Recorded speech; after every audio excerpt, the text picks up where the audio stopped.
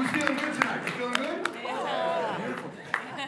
And if you're not, it's okay. Bring your sadness into the space, and hopefully we'll transform it to some joy tonight. Thank you, Rabbi Mari. Thank you, Joe Miller. Thank you, Tapchai, as always, for being our wonderful hosts and partners. We have a delightful, delightful evening with Rabbi Kushner, who I've been privileged to spend this afternoon with. Got to know his daughter a little bit as well. His books are for sale outside, if you haven't already picked them up. Wonderfully transformative. It's rare that you have a transformative writer and a transformative educator, and we have that tonight. Someone else is going to be introducing him, and so I'm not going to say much more than that. I just want to introduce our introducer tonight, Shana Hammerman, who holds a PhD in Jewish history and culture from the Graduate Theological Union in Berkeley. She has taught Jewish film, literature, religion, and cultural history at universities, museums, libraries, and adult education programs. Her book, Black Hat, Silver Screen, The Chassid in Film, will be published next year by Indiana University Press. She's a scholar and a delightful person who is going to speak for a few minutes about her parents and also introduce our speaker tonight. I just want to know briefly, although it's really her task of the night, how big of a delight it has been in being in this town now for almost 3 years, to get to know the Hammermans, and who are instrumental in bringing me here, instrumental in VBM, instrumental in expanding Jewish education in the Valley. Delightful not only to learn from their wisdom and vision, but to become deep friends and deeply appreciative of who they are as human beings and who they are as Jewish leaders in the community. So this is our first inaugural Hammerman lecture series. If you haven't already supported it, we encourage you to support it so we can continue to have wonderful lectures in the name of this family and what they do. So with that, Shana Hammerman.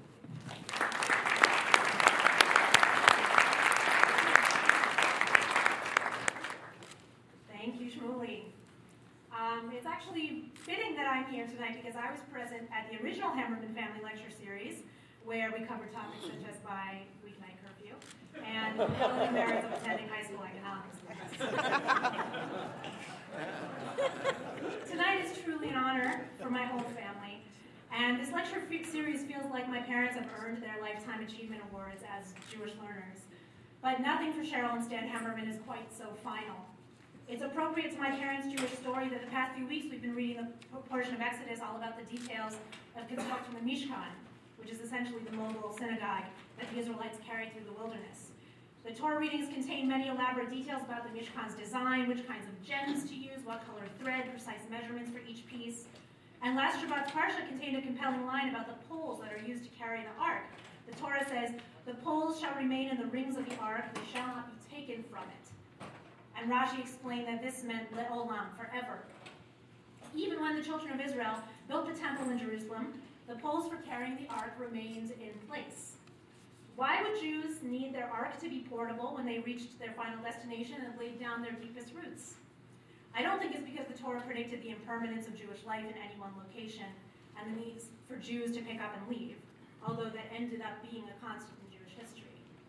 Instead, I'd like to suggest that the poles were there to remain in place as a reminder that the Jewish journey continues even when Jews are no longer wandering Jews, that Jewishness itself must not be left to stagnate. My parents have lived their Jewish lives in exactly that way. They have deep, well-loved, long-tended roots in the greater Phoenix area, where they have lived and worked for over 40 years. Some of you have actually known them for at least that long. But their Jewish journey continues, and they've never been stagnant. They began with young leadership, built a chavarah, formed a few other chavarot, joined at least one by osmosis. My dad has been synagogue president, my mom on the United Synagogue Board. They founded their own synagogue. Their journey truly never stops. I remember when a babysitter would come so that they could go to Hebrew class, even though they both worked all day. I remember the smell of popcorn when the chavarah would come over, and they would pour over some biblical text or commentary. It's no great coincidence that my sister and I both became teachers of Jewish history. Our parents modeled for us what it means to be Jewish learners. And their work as Jewish learners never settles. My dad saw a need for sophisticated, cross-denominational community learning, so he and my mom founded Valley Beit Midrash. My dad listens to rabbi podcasts in the car. I'm not kidding. He quoted a couple of them tonight at dinner. Last year, my mom learned how to bake challah. She's actually chairing a Jewish rock concert this weekend. Get your tickets now. Just found something new to explore, the Phoenix Jewish Film Festival, where she now serves as a board member, also happening now. Get your tickets. Tonight's first annual Hammerman Family Lecture is an honor for them, but it is not their end game. On behalf of my sister Jessica and my brother Eli, Mazel Tov, Mom and Dad, we can't wait to see what you do next. But before they move on to the next thing, we get to enjoy tonight's lecture by the prolific Rabbi Lawrence Kushner. Rabbi Kushner has served as the scholar in residence at Congregation Emmanuel in San Francisco for nearly 15 years. He continues to teach at Hebrew Union College in Los Angeles, and he reaches the widest possible audience as a regular commentator on NPR's All Things Considered, and with a library of over a dozen books on sale today. You get doubles, you can trade them with your friends. You can find plenty of information about Rabbi Kushner online and by reading his books, where he's known to bring personal stories and experiences to complex mystical teachings.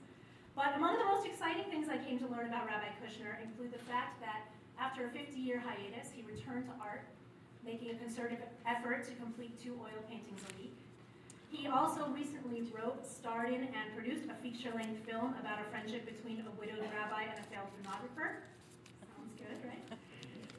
Famous for making esoteric topics like Kabbalah, spirituality, and mysticism accessible and even funny, Rabbi Kushner will speak to us tonight, I think, about one of the great Hasidic rabbis' teachings about the Aleph Bet. Like the Mishkan of our Torah readings, which the Israelites are instructed to build cubit by cubit, thread by thread, there's a richness in even the smallest details of Jewish thought, down to a single letter. It is my privilege to launch the first annual Hammerman Family Lecture. Please join me in welcoming Rabbi Lawrence Kushner.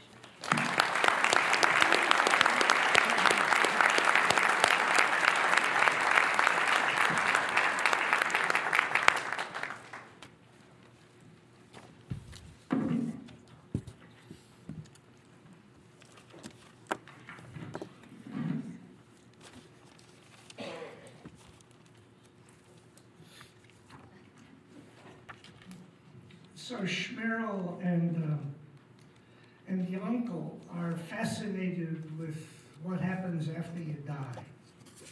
And they read all the books they can find, no help. They talk to all the Gedolim, nobody knows. They sign a solemn pact that whoever goes first will stop at nothing to try to contact the surviving member of the duo and let them know what it's like in the Olam Haba. Shmerel dies first. The uncle, I'm good, thank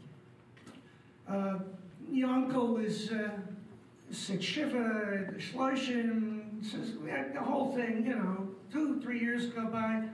One night, gets a phone call. Your uncle, is that you? He says, yeah. He says, tell me what it's like. He says, oh, it's wonderful. He said, I want to know everything. He said, how do you do it? He said, well, I sleep late. I have a big breakfast, and then I make love. He says, really? He says, yeah. He says, then I go out into the fields, and I usually make love again. He says, again? He says, yeah, then I come back, have a light lunch, I take a nap. After my nap, I make love. Again? He says, yeah, then I have a big dinner, and sometimes I go out into the fields, and I make love again. He says, and that's what it's like in the Olam Haba? He says, Olam Haba? I'm a rabbit in Minnesota.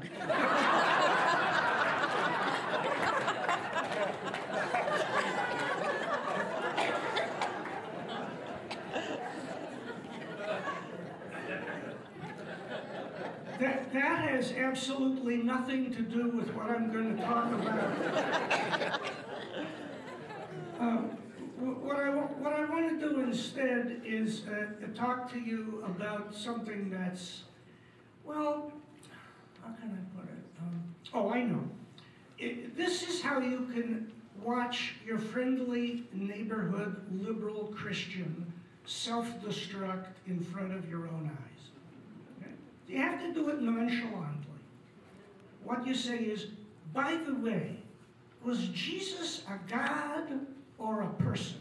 And they'll go nuts right in front of your eyes. They'll jump all around, they'll make up excuses. Now, you may not know this, but at the very same time, their priests and ministers are saying to them, I can tell you how to make your friendly neighborhood liberal Jew go nuts in front of your very eyes. And they say, how? All you got to do is say, when Moses went up on Mount Sinai, did God talk to him or did he make it up? And the Jews will go nuts every time. Let's just, to get a sense of the room, try to figure out what we think really transpired at Mount Sinai. How many people think, we'll start with the most traditional possible answer, that the oral and the written law, the entire Tanakh, and also the Mishnah and the Gemara, the whole Talmud, were given on Mount Sinai? Anybody want to raise his or her hand for that? Well, I mean, it's a respectable traditional position. I got one. All right. How about just the Tanakh, the Hebrew Bible? We gave up at the oral or just the written? Anybody think God gave most of the Bible? I got a maybe. I got a maybe. Okay. This is a very liberal crowd. Oh, another. Okay, maybe fine. I mean, I think it's a very responsible position to take. Okay, how about just the 5 books, the Torah? God gave Moses the Torah on Mount Sinai. We got one. Wow, a couple people in the back. All right, don't be intimidated by these apikosim here. Hold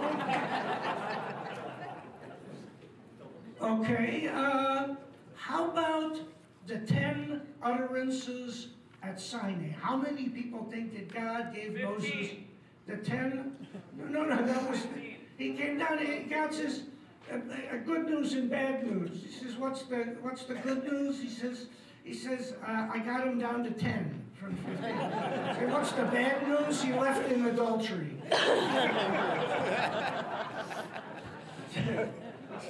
No, the other one was that there were originally supposed to be 26 books of Moses, but volumes 11 through 26 were on home improvement and repair, and the Jews never got those. Now, how many people think that God gave the 10 utterances on Sinai? Not bad. Thank you. You notice I said utterances and not commandments. Because the first one, the way Jews number them, which is different than the way Christians do. The way the Jews number them is the first one is, I am the Lord your God who brought you out of the land of Egypt, out of the house of bondage, period. To which the Jews say, okay, I'm Schneider, I'm a tailor, it's nice to meet you. I mean, the first one is not a commandment in the way Jews number them. So the safest thing, I love somebody's, I'm a great Jew, I follow the 10 commandments. I would say if you were such a good Jew, you'd know there are only 9 in a thing. We don't know what to do with that first one. So, well, we can play around with it a little bit more. Just do a little bit of gematria here. This is kind of fun. Do you know what if you know what gematria is, raise your hand. Oh, a lot of people know gematria. For people who don't real quickly, gematria is another way of extracting yet even more wisdom and learning out of the Hebrew text. And it does that by saying every Hebrew letter has a numerical equivalent based on its sequential place in the Hebrew alphabet. If you know the Hebrew alphabet, you too can do Gemara. Aleph is 1, Bet is 2, Gimel is 3, Dalet is 4, till you get to Yud, which is 10, then it goes by tens. Kaf is 20, Lamed is 30, Mem is 40, till you get to Kuf, which is 100, then it goes by hundreds. Resh is 200, Shin is 300, Tav is 400, you're out of letters. But every Hebrew word, therefore, is a number. Now, what do you think, real quickly, what do you think the gematria for the word Torah is?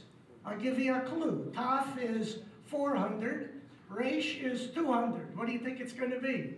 630. Yeah, 6 and 5, 611. I got you all. Wait a minute, what the rabbi said. You're telling me that the gematria for the word Torah is too shy from the big number? Moish, get the calculator again. Let's see if we can figure this out. No, it turns out that the rabbis say, well, no, as a matter of fact, God gave Moses a Torah. Torah tziva lanu Moshe. Moses gave us a Torah, which is the tradition's way of doing a little sidestep around what God really gave. It says, well, actually, 611 613ths were human. That is, Moses wrote it. God sort of talked to Moses, but they're not quite God. But 2, we got mipi hagvura, from God's mighty mouth directly. And those first 2 are the first 2 utterances in Sinai. The first one we already talked about, which is I'm God. And the other one, which is really just the other side of the same piece of paper, you can't have any other gods. That's basically what we got at Sinai, according to that tradition. I'm God, don't have any others. If you can't have any others, then I'm God. If I'm God, you can't have any others. Basically, God gets everybody together at Mount Sinai, says, I got 2 things to tell you. Number 1, I'm God. Number 2, you're not. Get your coat, Sylvia? That's all we need to know. In other words, if you could get that, well, it strikes us as being kind of neat. The 2 things, but notice what's going on in this little riff that we're doing here. Our spiritual predecessors are aware of the problem of what God gave at Sinai. I'd love to say God said it, like I'm talking to you, God spoke. Might have, most of the time, I'm not sure, But I like that idea that what happened at Mount Sinai, that we all who were there, even those of us who weren't yet born, heard was, I'm God, you're not. And once we got that straight, we could fill in all the rest. But we're not done. There's another rabbi in this big, long, millennial discussion that goes on that says, nah, God didn't give the first 2. God only gave the first one, which isn't even a commandment. God says, my card, God, free slaves, call anytime. That was it. Well, that's not bad. I mean, if God could say anything, I'll freeze you, not just political slavery, but social slavery, psychological slavery. Don't raise your hands. When the going gets tough, the tough go shopping, and whatever you want to, whatever enslaves you. God says, check in with me. I'm in the slave-freeing business. That's who your God is. There's another guy there who says, no, God didn't even give the first utterance. All God gave was the first word of the first utterance, which is the Hebrew word Anochi. Aleph, Nun, Chaf, Yud. It's the old Hebrew form of I. Modern Hebrew is Ani. It's like English you and thou. God got everybody together and said, he cleared his throat. Anochi. Whoa! The universe could utter the first person pronoun singular. The universe must have a self. That's all I need to know. I'm done. I'm out of here. Thank Moses, you can take care of the rest of it. All I need to know is that universe could say I like I try to say I. Well, there's one other guy there, which blows me away every time. I read this as a young rabbinic student once. Said, no, God didn't give the Torah and the Talmud. God didn't give just the Bible. God didn't just give the Torah. God didn't give the 10 utterances. God didn't give the first 2. God didn't give the first one. God didn't give the first word of the first one. All God gave was the first letter of the first one, which is the Hebrew letter Aleph, which is the first letter of the Hebrew alphabet, which, surprise, curveball, are you ready, does not have no sound. As Gershom Scholem, the master historian of Kabbalah, points out, the sound of Aleph is the noise the larynx makes as it clicks into gear. It is therefore the mother of all articulate speech. It is the softest yet audible noise that can be made. Any other noise will drown it out, and according to the Midrash at Sinai, the birds did not chirp, the oxen did not low, the angels did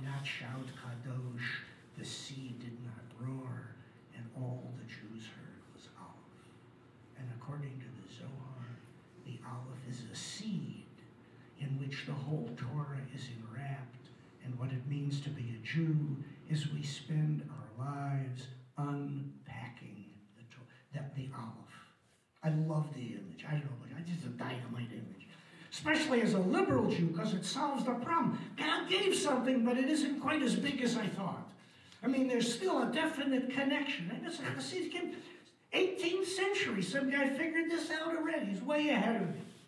Beautiful idea. So right away, I call my Zohar tutor, Danny Matt. I hear he's coming next year. He's great. Don't miss him. They don't know that yet. Oh, they don't know that They don't yet. know he's coming yet. All right, well, sorry, you didn't hear a word. Shmuley will announce it later. I said, you know about this guy, Mendel Torah Raimanov, and this Aleph? He says, yeah, it's great. I said, do you know where the source is? He says, no, I can't find it. I looked everywhere.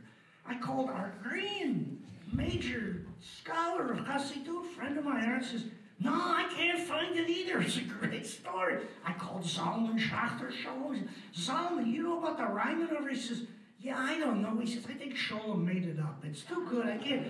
And I was crushed. And then, about 10 years ago, I'm sitting in the photocopying room at HUC in New York, and I just pull off a thing off the shelf. I'm waiting for a job to be done. And I see Mendel Torah of Raimanov, Silent Aleph, and a footnote on something. And I drop everything I call beagleizing. And he said, you got a sefer called Eish Koidik. He said, what do you want that for? I said, just send it to me. And I found the story that I just told you. I was ecstatic. But the best part is there's more to the story than what I told you. I found the original quote, and that's what we're going to do tonight. Okay? Somebody get the phone. So what I'm going to ask from you, though, is, would you please all just raise your hands? Get them up. Come on. You're not voting. Just here. Repeat after me. I do solemnly swear. I do solemnly swear. Under no circumstances. Under no circumstances. Will I read ahead? Will I read ahead? Okay. You're under oath. You can take it home. You can put it on the refrigerator. Humor me. Don't read it. We'll all stay in the same place at the same time. Now, before we even start to try to read, I got to tell you just a little bit about how this kind of literature works, okay? Don't read ahead. I know it's tempting. It's okay. I know all. So, the way this kind of literature works is that the Rebbe would probably sit at a table, and he would begin with a passage from the Talmud, or perhaps the weekly Torah portion, but most likely something obscure in the Midrash, and he'd talk about that, and he'd kibitz about it, and then he'd talk about something else, maybe the equivalent reading off note cards and riffing on each one. That's how the literature comes down. Now, the literature that comes down this way has one major problem. It's given probably on Shabbos afternoon. So what's the problem if the teaching goes on Shabbos afternoon? You can't take notes. You can't write it down. So after Shabbos, the Hasidim would meet behind the shul in the weeds, and try to figure out what that guy said and translate it into Yiddish. So by the time the stuff comes to us in English in my translation, don't be surprised if it has a kind of a freeze-dried, telegraphic quality to it. And to make things worse, what he's going to try to do to keep the attention of his students, in this case you're my students, is throw a verse out and you're thinking, what the hell does that have to do with this? And then another verse, what the hell does that have? So if you wind up thinking, what the hell does this have to do? You're supposed to think that. If the guy succeeds, by the time he's done, he ties it into a bow and you're laying on the floor gasping for air. I mean, it's like, oh my God, he tied it all together, he solved all. That's the sort of literature we're going to be reading now. Okay? And it starts with 2 paragraphs from the Midrash. And we won't have enough time to unpack them all. Would somebody like to read the first paragraph slowly, very slowly? It's English. We read in the Midrash, Exodus Rabbah 29:2. I am Lord your God. Stop for a sec. Whenever you see small caps, that means we're quoting the Bible. Okay? Jews assume that the only worthwhile thing to read or think about is in the Bible. He doesn't quote anything else. Keep going. It is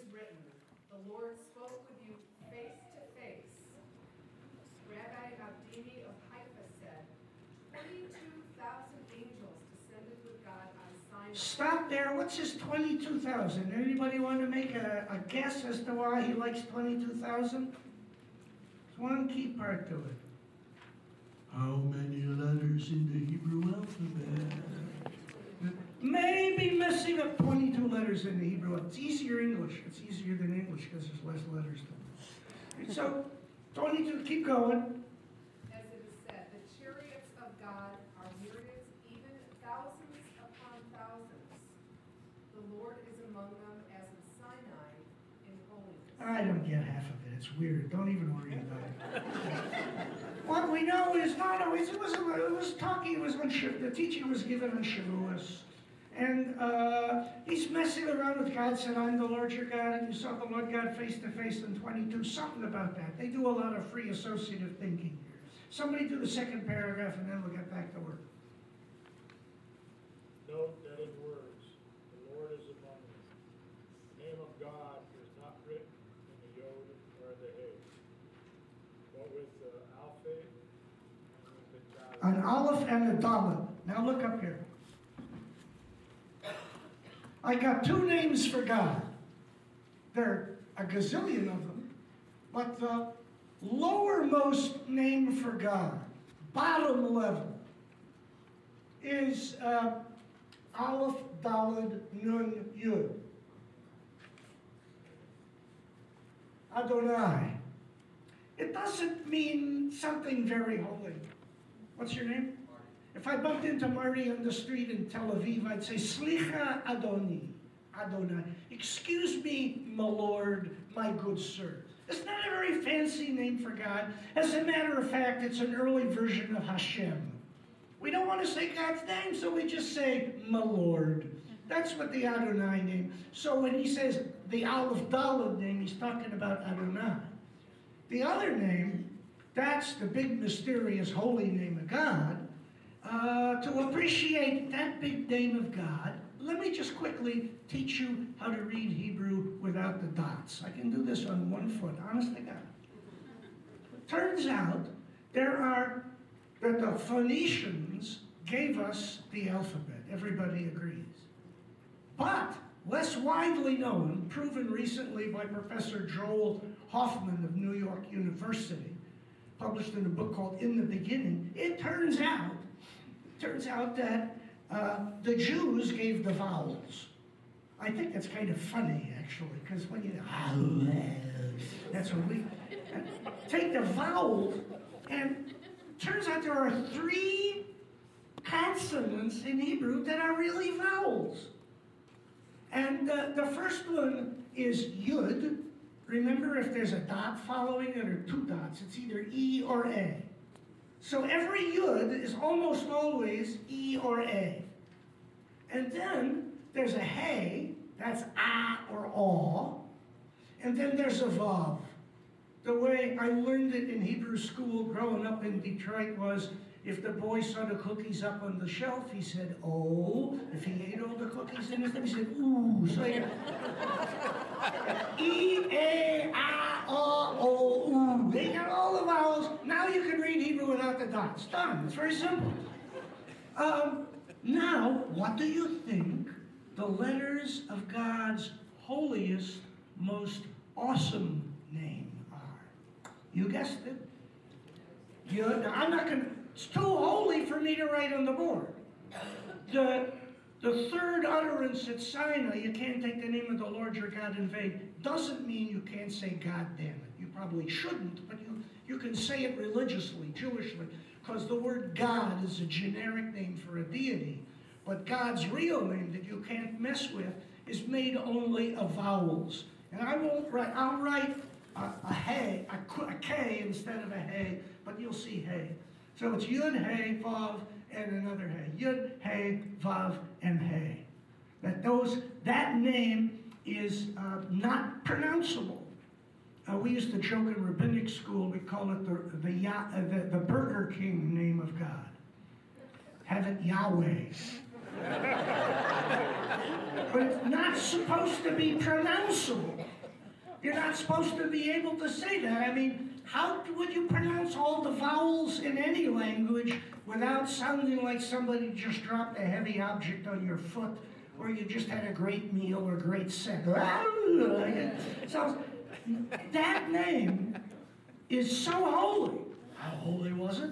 That name is so holy that only the high priest could say it on the holiest day of the year, Yom Kippur, in the holiest city, Jerusalem, in the holiest building, the temple, in the holiest room, the Davir, and he practiced it for months to be able to pronounce all the vowels at once, and he would go in there and he would say, the room in which he would say it was so holy that if Chas v'Sholom, the poor man, should drop dead of a heart attack while he was in there, nobody could go inside to retrieve his corpse.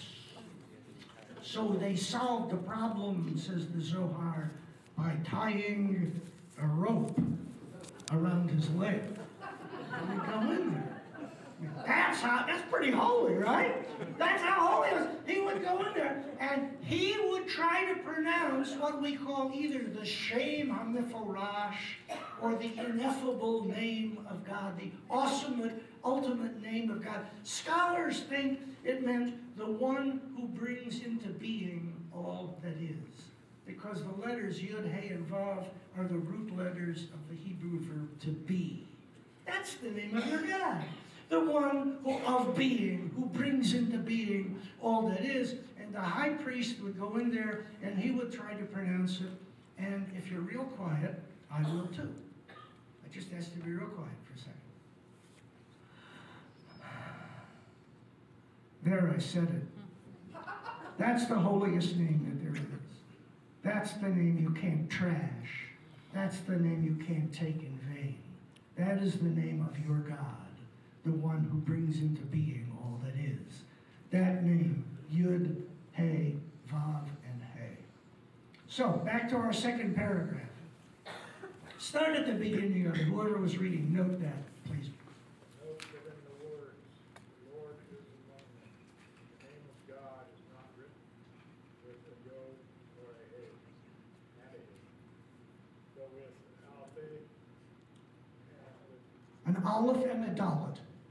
Go ahead. to show that the Lord of the whole world is among them. Rabbi Levi offered another explanation of this. Tablet of the Shem HaMeforash, the ineffable name of God, the most awesome name of God. was inscribed on their hearts. Oh, so what happened at Sinai now, he says, was open heart surgery for the Jews. Cardiac surgery, right? And God wrote his initials on it. That's a lovely piece of poetry. And it sort of rings true with what I suspect what may have happened at Sinai as well. But that's just when he gets started with his teaching. Now we're into the teaching that he wants to give.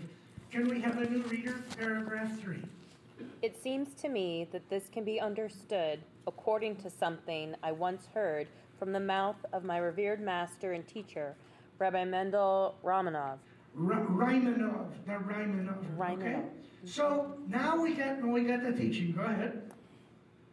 His memory is a blessing. He explained the verse in Psalm 62:12.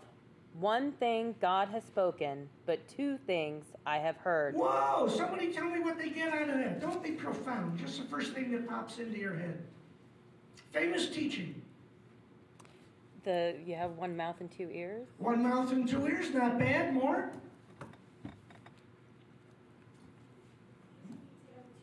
Can't hear you. Some things can be taken two different ways. Double entendre, not bad. Good, good, yeah. Everything has a subtext. Are you in the legal profession? Good. All right. More anybody else? Yeah. God is unity, we live in diversity. God is you. You're a Kabbalist. No, I like it. No, God is unity and we are diversity. Absolutely. Lovely. Lovely. Anybody else? It could be gematria. There's a lot of ways to draw. It's interesting. I want to talk to Christian groups. I have to point out to them that Jews have fundamentalism just like Christians do. I mean, I'm not proud of this, but our fundamentalism has one curveball that usually Christian fundamentalism doesn't. We assume, Jewish fundamentalists, that God said literally everything it says God said. But we assume that if God said it, it couldn't just mean what it says. Because it's God talking, and he's really smart. And when God says stuff, man, it goes in a lot of directions. You can never tell where it's going to land. One thing, that two things. Well, let's just see. He's introducing the possibility of multifaceted meanings, right? Okay, keep going. It is possible, he taught, that at Sinai we heard nothing from the mouth of God other than the letter Aleph and the first utterance, I am the Lord your God. As we just said on the board, that's as far as the story that Sholem quotes that I just told you. That's where we got it, and everything after that is going to be wide gluey out there. Okay? Questions up to there? Okay, new reader. What? Yep. Okay, do I throw this off if I ask where Shaddai comes from? No, it's okay. You don't have to worry about throwing it off. I'm a professional. I won't let you get away with it. Okay? The answer is there are a gazillion names for God. That's not on the topic now. Okay? It's just another name for God. Just another one of hundreds of names for God. That's all. Where is it on the holy scale? I Oh. always thought that was like where the holiest. Nope. Not very holy. Just a nice name. But the word Shaddai does mean breasts. El Shaddai, God of breasts, not my idea. A lot of people have noticed that before, and it loves to be on the doorways to houses on your mezuzah. Yeah. Okay. Next paragraph. Oh, how beautiful. Somebody back here I can see. Yeah, lady in the back. Oh, how beautiful are the words from the mouth of the sage. So that's just a little... that's what you say to your rabbi after a good sermon. Don't say I loved it. Don't say it was nice. That's really an insult. The rabbi stayed up late trying to make you mad. They're trying to get you to think, oh, it was very nice of you. Oh, terrible. No. Best thing to do would be to just quote the Hebrew Bible. Heschel once said his goal in life was never to say anything that hadn't been written in the Hebrew Bible first. To be that fluent with the Hebrew Bible. How he would have ordered a pastrami sandwich, I do not know. But that's just a little flourish. She's, oh my God, yeah, it's so beautiful. All right, keep going. And to understand such a holy teaching is like hearing the words of the living God. For his words.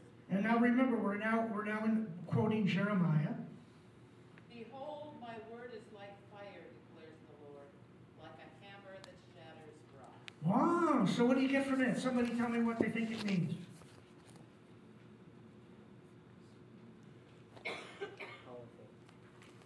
Powerful, yeah, good, yeah, come on. Spark, something about a spark, cool, yeah.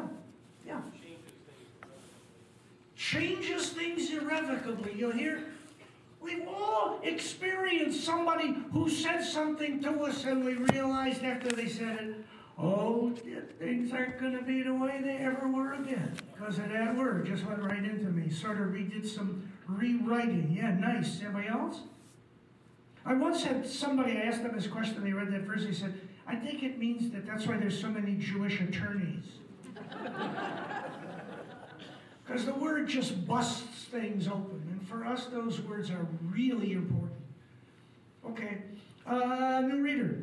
We can now understand the apparent contradiction between the passages in Deuteronomy. The Lord spoke with you face to face at the mountain from the midst of the fire, and Deuteronomy 4:15. You saw no image when the Lord your God spoke to you at Horeb from out of the fire. Stop there. I get to do my Peter Falk Columbo imitation. Okay, so I'm just looking at those two verses. This is a classic form of Jewish teaching. If God gave the whole Torah, then any contradiction must only be because I'm klug, because I'm dense, because it couldn't be that God would deliberately contradict. Now, the tradition loves to take two verses that contradict one another and hit them together as hard as it can to see what kind of sparks are going to fly. Do you notice a contradiction there between those two verses? From Deuteronomy 5:4 and from Deuteronomy 4:15. Columbo. Well, let me just get this straight now. I'm sorry, I know it's crazy, but it says, you saw no, you wrote this down, I got it in my notes. Yeah, it says, you saw no image when you saw God. And then it says, wait a minute, the other day it said, you saw God face to face.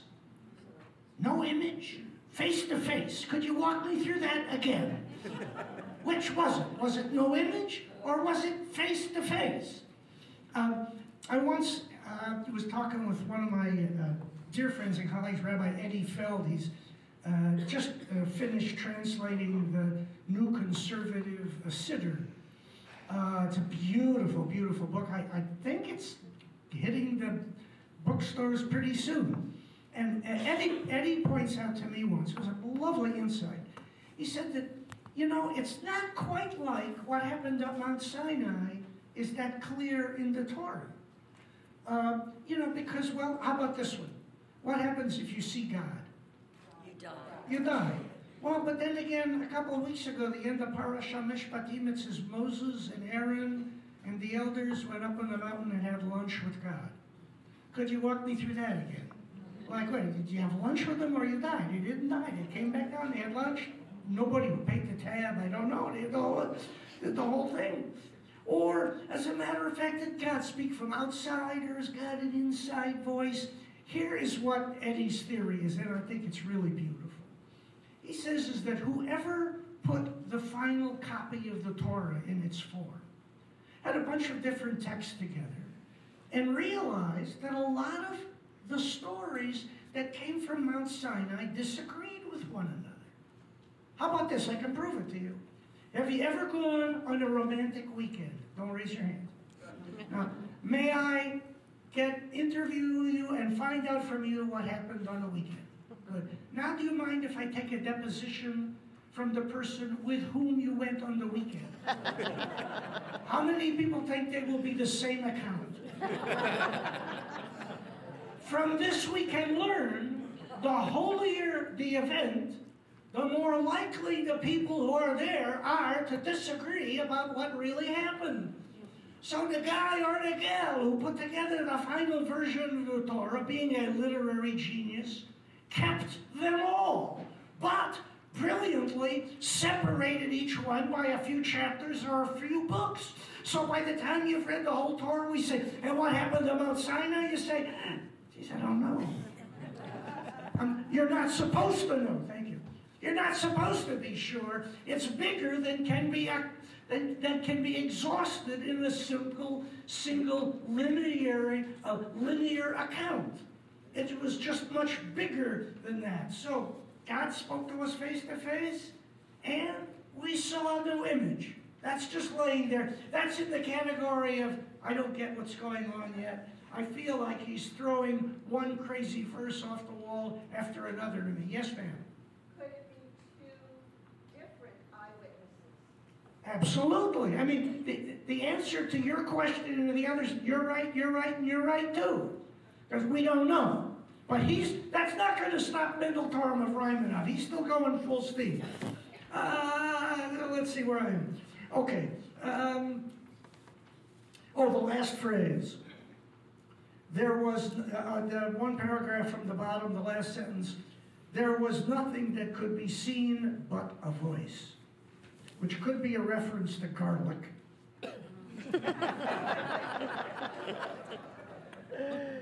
Or it could refer to what mystics call synesthesia. Synesthesia is a mental state in which you are of such a high awareness that you are able to process sensory data normally reserved for one sense with another sense. So you could taste colors, see sounds. Everybody agrees. When you get on that certain level, it's no longer just seeing and hearing. Stuff is coming at you in a lot of different directions, and we Jews want to say, and you can guess part of where he's going. You're going to say, a lot of that was going on for us at Mount Sinai. All right, Last paragraph on that side, new reader. Please, sir. It is possible to explain this in the light of the teaching by our sages, Psalm 16, verse 8. I set the Lord before me continually. They say that this verse represents a great principle of the Torah. To say in before you in Hebrew is shiviti. Anybody ever heard the word shiviti? Shiviti refers to setting the Lord before you. And that verse from the Psalms is frequently written in beautiful calligraphy with designs, and you hang it on the wall, on the eastern wall, so you have something better to look at than the new wall-hanging TV there when you're davening in the morning. And that, so what you're doing is, you're looking at the verse that says, I put the Lord before me all the time, and on it is written Yud-Heh Vav-Heh, and you're saying it, and you're putting the Lord before you when you pray. It's a neat little Jewish thing. Several of you probably have Shavitis and don't know it. You thought it was a beautiful thing you bought in Israel and you hung on the wall, but remember to face it when you pray. That's what a Shaviti is. But he says, no, we can also understand this, that somehow it's a great principle of the Torah. Think about it. I set the Lord before me continually. If I asked you to come up with, you're a pretty literate crowd, you've been working with Shmuley for 3 years or whatever, and if I asked you to come up with a great principle of the Torah, you might, there are a lot of things you could come up with, but nobody would come up with this one. Like I set the Lord before me continue. What kind of a principle? That's in the category of what's this coming from, what's he's doing with, it's on the table in the back of your mind. Finish the paragraph, reader. One might think they would have said that serving God or something similar was a great principle. It becomes clear when we read it in light of the tradition in our Musar or ethical literature. Okay, so we don't know what that means yet either. Next page. New reader. Please. There we learned that the Listen, everybody. Shame, as in name, Hamiforash, the awesome. Shem Hamaparash, Perfect. the awesome name of God, the four-letter name of Yod-Heh Vav-Heh, itself actually hints at the letter Aleph. Oy vey. I mean, it says, yeah, I'm not going to do this. I'm going to show you. Now, this is how tradition does this, puppy. Take away. That's what I don't need that. And what I can do is, I can take, he said, Yud-Heh Vav-Heh points at the letter in the name of God. So I'm going to take the letter Vav, and I'm going to tip it forward just a little bit. Everybody see that? I'll take the letter Yud. This is an old classic way to make the letter Aleph. There's a Yud. I'll make another Yud upside down. But because a Yud can go both ways, you don't know what's upside down. Well, I got an Aleph, but who cares? Now if I take Yud, Hey, Vav, and Hey. Yud. Gematrians. Yud. Somebody. 10. Hey. 5. Vav. 6. Hey. 5. Total? 26. Did you know that Sephardim don't give tzedakah in $18 increments? Really, they don't. 18. Yud, Chet, Chai. That's where it comes from. That's gematria. That's how we got to the 18. They don't do that. They give money in $26 increments. Much better, and they get more in tzedakah. So you might want to make a lot more sense, right? So, but I'm not done. What did we say Yud was? 10. Yeah, 10. Vav? 6. 26. Now, 26. Whenever I start to get into numbers like that, the kind of the reasoning, I remember a t-shirt I saw in Cape Cod, must have been 20 years ago. The t-shirt said, 24 hours in a day, 24 beers in a case. Coincidence?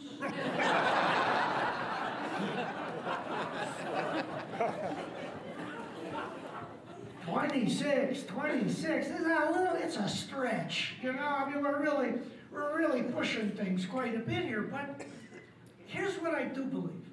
As a student of intellectual history, and you may have discovered the same thing, what one generation regards as rock solid, iron, indestructible logic, a couple generations later winds up being, you know, fodder for their version of Saturday Night Live. So I get to a point where I don't quite care how they get there. What I care is what they want to do. And what he wants to say is that there is, and it's not a stretch. I mean, you can't study Kabbalah and hit the number 26 and not have to stand up and take a deep breath and walk around the table a couple times. It is the biggest Jewish number. Yeah, forget 613, forget 18. 26, dudes, that's the big number.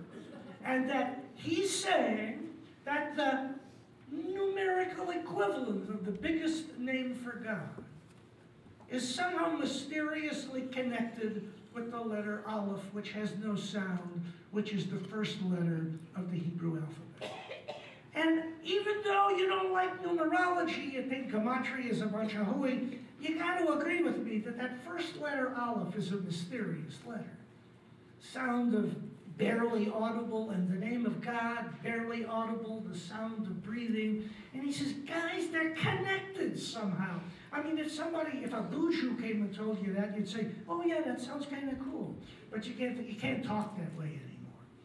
So where were we? So the 10th letter of the alphabet, keep reading. For the letter Aleph itself is constructed of two-letter yod, which is the 10th letter of the alphabet, joined with the letter Vav, the 6th letter, joining them in the middle. This makes a total of 26.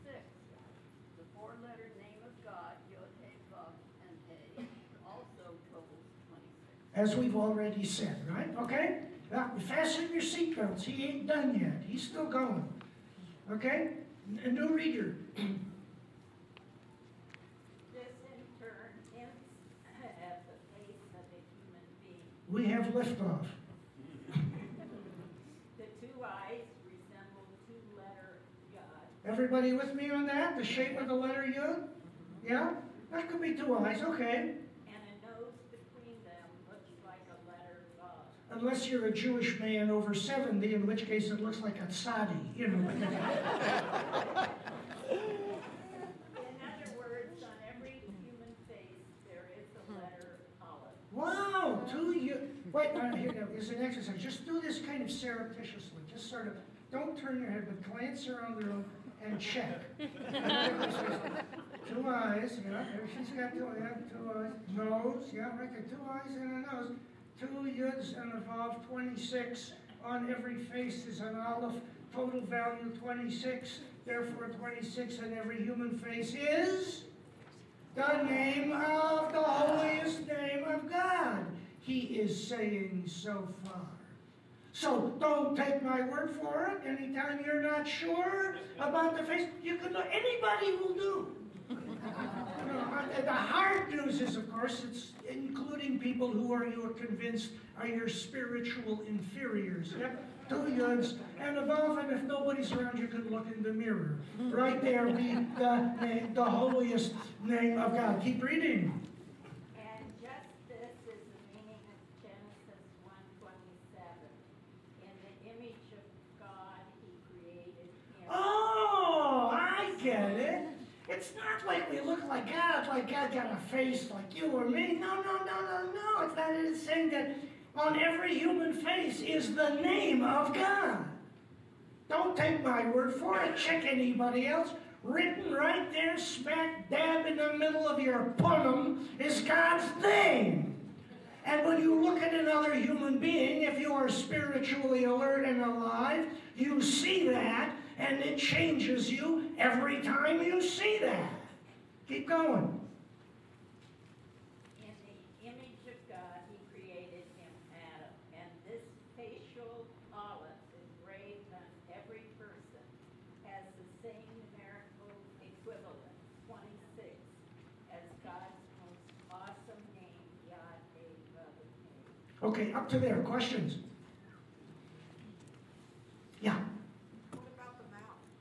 about the mouth? Doesn't count. It's a signal to you and me to shut up.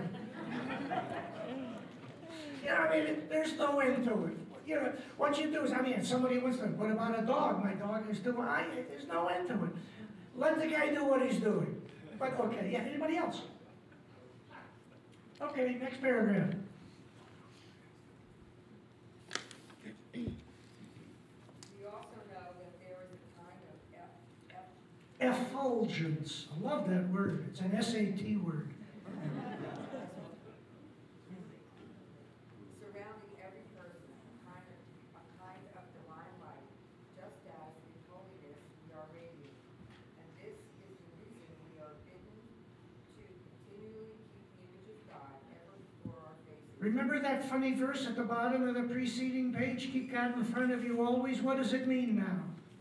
Look at people!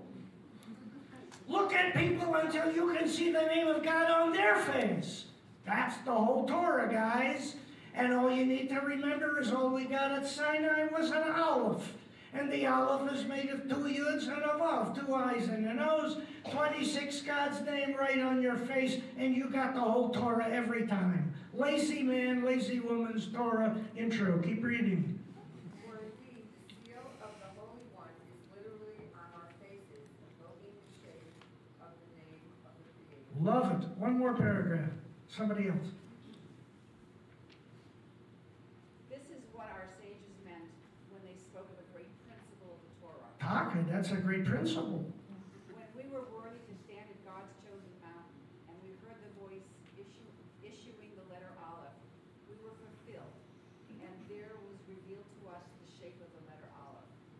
As we read in Exodus 20, verse 15, and all the people saw the thunder. Stop there. You notice there's a little bit of synesthesia again. That's a direct quote from Exodus. It says the people saw the thunder. But what is he playing with here? What he's playing with is we could see what could normally only be heard. You can't barely hear God. You can't barely hear an aleph, but you can see it. And then every time you look at another human face, you reenact the Sinai moment. I'll finish it up. In other words, they saw what was heard.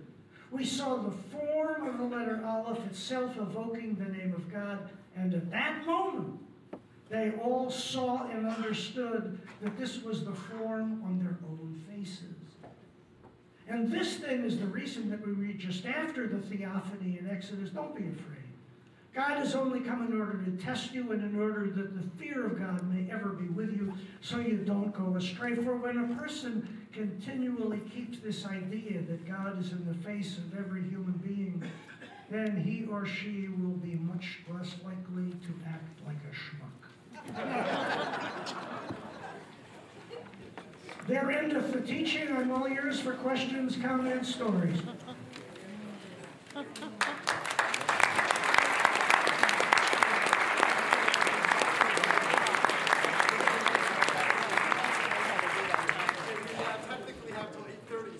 Questions on this topic or beyond, Rabbi Kushner is ready to take them. Do you want me to walk around with the mic or no? I'll paraphrase what people say. Great. And if they don't say something I like, I can change it.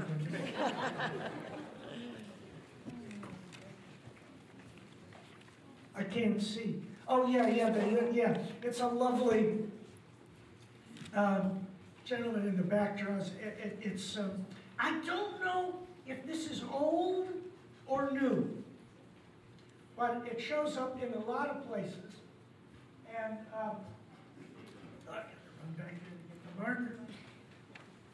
You can make a human being by making a yud, and I'll make it a K, but a hey, and a vav, and another hey. So a head, shoulders, 2 arms, a torso, hips, and 2 legs. Yeah. Rabbi. You're a scholar of Jewish mysticism, among other things, and that seems like something you go off to a cabin or you go, into isolation to really delve into. What's the value of Jewish mysticism to all of us today immersed in society with busy lives? And what does it have to contribute to, to how we live our daily lives?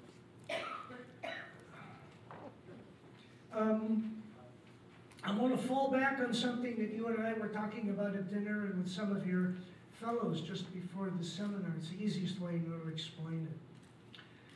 There are two ways to understand our relationship with God. The first one, God's a big circle up here, and you and I are a little circle down here. Because it's vertical, it's inescapably hierarchical and generically masculine. Welcome to Western theology. God's a big circle up there, we're down here. Turns out there's another way to understand our relationship to God that's been around as long as this one, maybe even longer.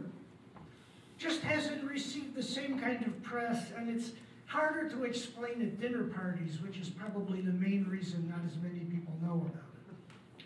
Here's the big circle that's God, and now the little circle that's you and me inside the big circle. That's the whole difference. In that model, God is all there is. And you and I, right now, in this room, are within the divine. We are manifestations of it. And that the name of the game is to realize that. Just for a split second, then it's gone. I'm an advocate of what I call quickie, everyday, garden variety mystical moments. I'm not talking about moments where the roof flies off the building and all of a sudden you hear the Mormon tabernacle singing Handel's Hallelujah chorus and light streams out of your facial apertures. I never had that. I hope I do. I hope you do, but the odds are against it. I'm an advocate of just a quickie, like, oh, just for a second. Like if you weren't careful, you might have thought it was something you ate. Or just a funny thing, just a quick, but for that split second, there's no you there anymore. There's just awareness without an ego. Simply the divine all, and the you who is not there is part of that divine all, and it's over, oh, what was that? And it's me again. I believe, and that's what led me to mysticism. The Kabbalah, the Jewish version of mysticism. And I believe that that's probably a vital dimension of spiritual fulfillment for a lot of people. And it's very Jewish. It's been around all along. Back here. Going back to that second to last paragraph on the first page, when I read those two sentences, they didn't really sound to me like contradictions. One said, you saw no image. And the other one said you saw God face to face. Well, I took like no image, as in you didn't see a picture, you didn't see a photograph, an avatar. No, there was nothing in a. Tell you a story, if I may. Let me just interrupt for 1 second. Yes, it's a story makes the point. I was working with. It was fourth graders. I was sitting in my office at the temple when I was in the retail end of the rabbinate. And I always was trying to be in my office when the school was in session. People would say, Rabbi, you work so hard. I say, why? They say, because whenever I come here, you're at the temple. I say, that's because I know when you're going to come here. The teacher comes running down and says, quick, we need you right away. From the fourth grade. It was like I got beeped. Run down. It was a bunch of fourth graders. And I fall back on an old pedagogic trick. I say, tell me what you know about God. One kid said, God is one. I go, got that right. Made the world. I write that. Then another kid says, God is good. Stay with me. It's going to be okay. Don't get too frightened.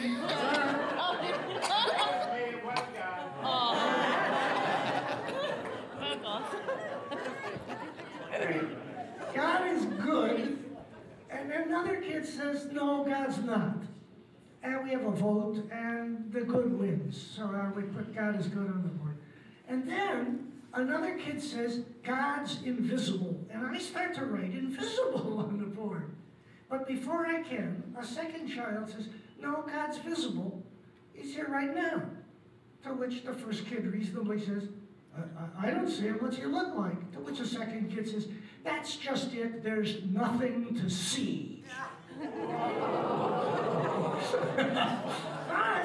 So, no one, there's nothing to see. But the second verse is, you saw him face to face. You can't have it both ways. There's no more than that. There's less there than meets the eye. It's just a simple contradiction. Yeah.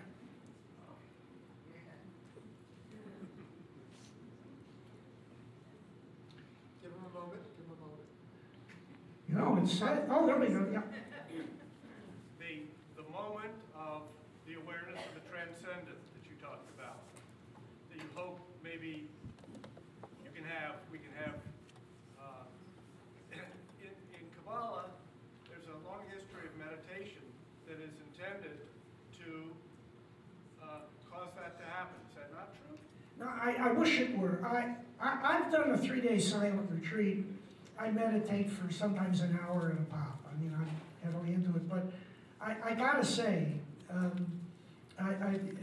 everybody should meditate, but it's in the same category with a low cholesterol diet, plenty of exercise, and a good night's sleep. It's just good for you. I have, and the Jews obviously have sat still and been silent, but we never did with it what the Buddhists do. And that it's an exciting time to be Jews, because Jews are trying to figure out a way to Judaize meditation. But a candid, dispassionate review of the history is there ain't much meditation in Jewish history. Our meditation was pondering a biblical text. Our meditation was humming a wordless melody. But the way it's commonly used today, we have, in my humble opinion, have not figured out a way to make it Jewish yet. I hope we do soon, because it's a neat thing. But I interrupted you. Did you want to? Okay. Yes, Lee. The opposite of that silence is that ecstatic thing that happens when people come together, joyfully, singing, dancing, where you're outside of yourself in that. It's the opposite of the silence, but it's transcendent as well. In both of those cases, in meditative stillness, mindfulness, and in ecstasy, group ecstasy, whatever it is, both share in common the goal of all mystical, and I would respectfully submit all religious endeavor, and that is to lose your ego, to get rid of the sucker, to shoot it, make it go away. Yeah? You use the word mindfulness along with meditation, and without getting too picky, you're not going to lose yourself if you are mindful. You're going to lose yourself if you are mindless. So if you're involved in a meditation that is contemplative and mindful, you're not going to... Right. I mean, I'm talking vipassana, a form of meditation, but what I would say is, in my own experience too, it's not so much mindful or mindless, it's egolessness. I think we would agree on that, and that Buddhist Eastern traditions, like Jewish traditions, have come up with their own ways of trying to exit the ego. I was talking with some of the fellows earlier about how the goal of anytime you do a mitzvah is to get to a point where, we were talking about, the goal is to somehow say, it's an honor to serve you, God. I'm no longer in business for myself. I no longer think I'm running things. I want to do, when my wife is here, and I will tell this story again. It's one of my favorite, it's a true story. When Karen was pregnant with our second child, we lived in a little shoebox of an apartment in Marlborough, Massachusetts. And Karen was like in her 6th or 7th month, and it was cold and snowy, and we'd gone to bed at 10 o'clock, 10:30. Around 11:30, Karen wakes me up. I say, "What's the matter, honey?" And she says, I know I'm embarrassed, but the chocolate, I would love chocolate with almonds. Well, it's a strange craving of a pregnant woman, Before she can even enunciate the request, I'm putting my Levi's on over my pajamas and my snow parka, remember those? And my down hood and the goggles and the gloves and the galoshes. And I run outside and it's been snowing for 6 inches of wet, sloppy stuff. I get the car cleaned off, I get the ignition. Where the hell am I going to find a Hershey bar with almonds at midnight in Marlboro? But I remember I'm a man on a mission. I remember the Holiday Inn on 495 as a candy machine. True story. And I figure the night clerk sees this bizarre scene. Car skids to stop in blizzard. Man in pajamas runs in, punches all his gold quarters into the candy machine, puts the box, waves, jumps, drives off with that gift caravan. Jogging. She's fine. The baby lives in Berkeley. He's married. They have a child. But I tell you a story because for about a half hour, in the middle of a blizzard, like 40 years ago, whatever it was, I, Lawrence Kushner, who normally has a very well-developed ego, thank you very much, I don't have an ego. I am an extension of my wife's ego. I am not doing what I want to do. I want to stay in a warm bed. No, I'm driving around in a blizzard looking for candy bars. Here's the great thing. It is more fulfilling for me to do what my lover wants than for me to do what I want. And that's the core of doing mitzvahs. Rabbeinu Shalom, you want me to light Shabbos candles? Seems like it's cuckoo to me. You want me to do it?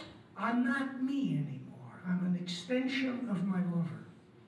And I've exited my ego, and I've attained another level of heightened spiritual awareness. And I think that, I was joking with Shmuley, the bumper sticker should be, it's your ego, stupid. That's what you gotta do. I'm not talking about it in an altruistic way either. I'm just talking about you're not running as much as you thought you were. You're not in charge of as much as you thought you were, and your life going to be a whole lot happier if you can do more things for your lover and get your old ego out of the way. Take a couple more and then we'll stop. Please. Before about the indulgence that it says surrounds every person and how that's phrased in Hebrew and other texts talk about that indulgence.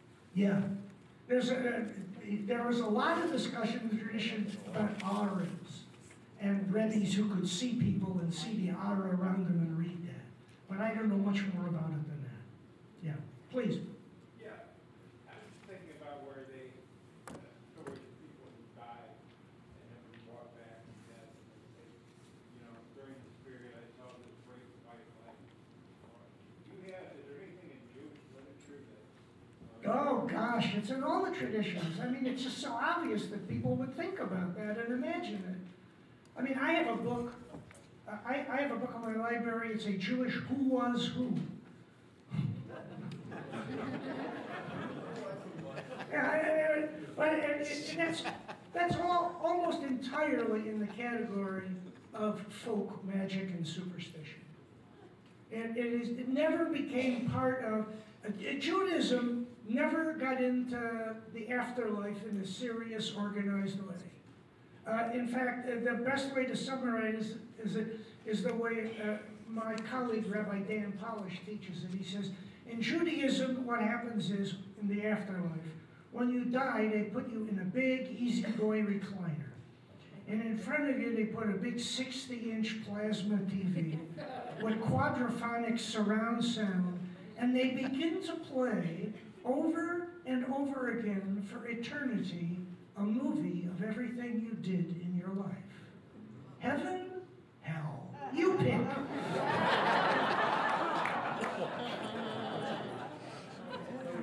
Yeah. Is it possible that there isn't as much meditation and the aloneness in Judaism as in other traditions because it actually says lo tov leben adam liot levad, that we are more of a communal kind of I think we are. I think it's not so much a central spiritual thing of the Jewish people, but historically, culturally, we became, as you say, a communal people. I mean, our idea of what to do after a mystical experience is not to found a monastery, but to go back and join a committee. That's how we do it. Study with somebody else. You don't normally. Yeah, I mean, I'm a Bubarian. I mean, we're much more comfortable arguing with other people than being alone and being still. Which doesn't mean we can't or shouldn't. There was somebody behind me I heard with. Please. What does the tradition say about bringing back the Mashiach? What is the tradition say? It's the single most dangerous idea we have, and you should repudiate the whole thing. It's made a mess every time we got near it. Really. What it is saying is that it will come in the form of just a person. Right? That's a beautiful teaching. Anybody could be it. Any woman who's pregnant could be carrying that just a person who would show us how to do it right. That's what it's saying, but beyond that, don't look for it. It'll make you nuts and make a mess of things. That person will show us by how he or she lives and acts. That's one person. Shmuel, you get the last comment. We talked a little tonight about historical revelation. One of the things that the Hasidic teachers emphasized or brought back to some degree was revelation in the heart of the common person to some degree. What's the nature of this revelation? It's clearly less than prophecy, but greater than just insight.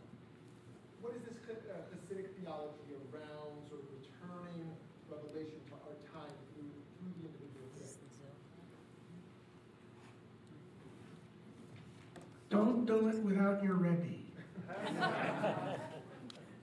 Don't do it without a chavruta, a study partner. Because everybody would love to be able to do it all the time. And that could make even a bigger mess than the Messiah lady here. But, don't shut off the voice.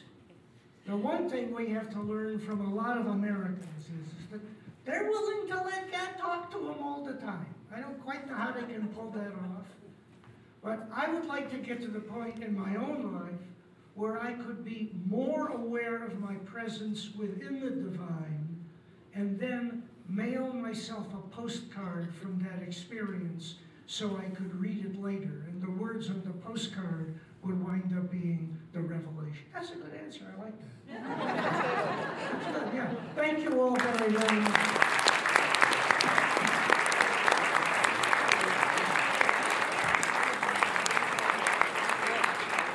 Thank you so much, Rabbi Kushner. That was delightfully humorous, wise, rich in sources, and authentic. And you did something that Jews rarely like to do, which is talk about God and talk about spirituality in really authentic terms. Thank you. And I want to thank Shana for flying all the way and also from the Bay to talk about your parents. I want to thank the Hammermans for continuing to be role models in our community and what you do for BBM community. Thank Temple Chai and Joe Miller and Valerie Mari for hosting, and all of you for coming out to learn. These days we're doing like 2 or 3 events a week sometimes. Make sure you leave with your packet for our closing 2 months of this season. And a lot of you continue to come out night after night. So thank you all so much. Have a wonderful night.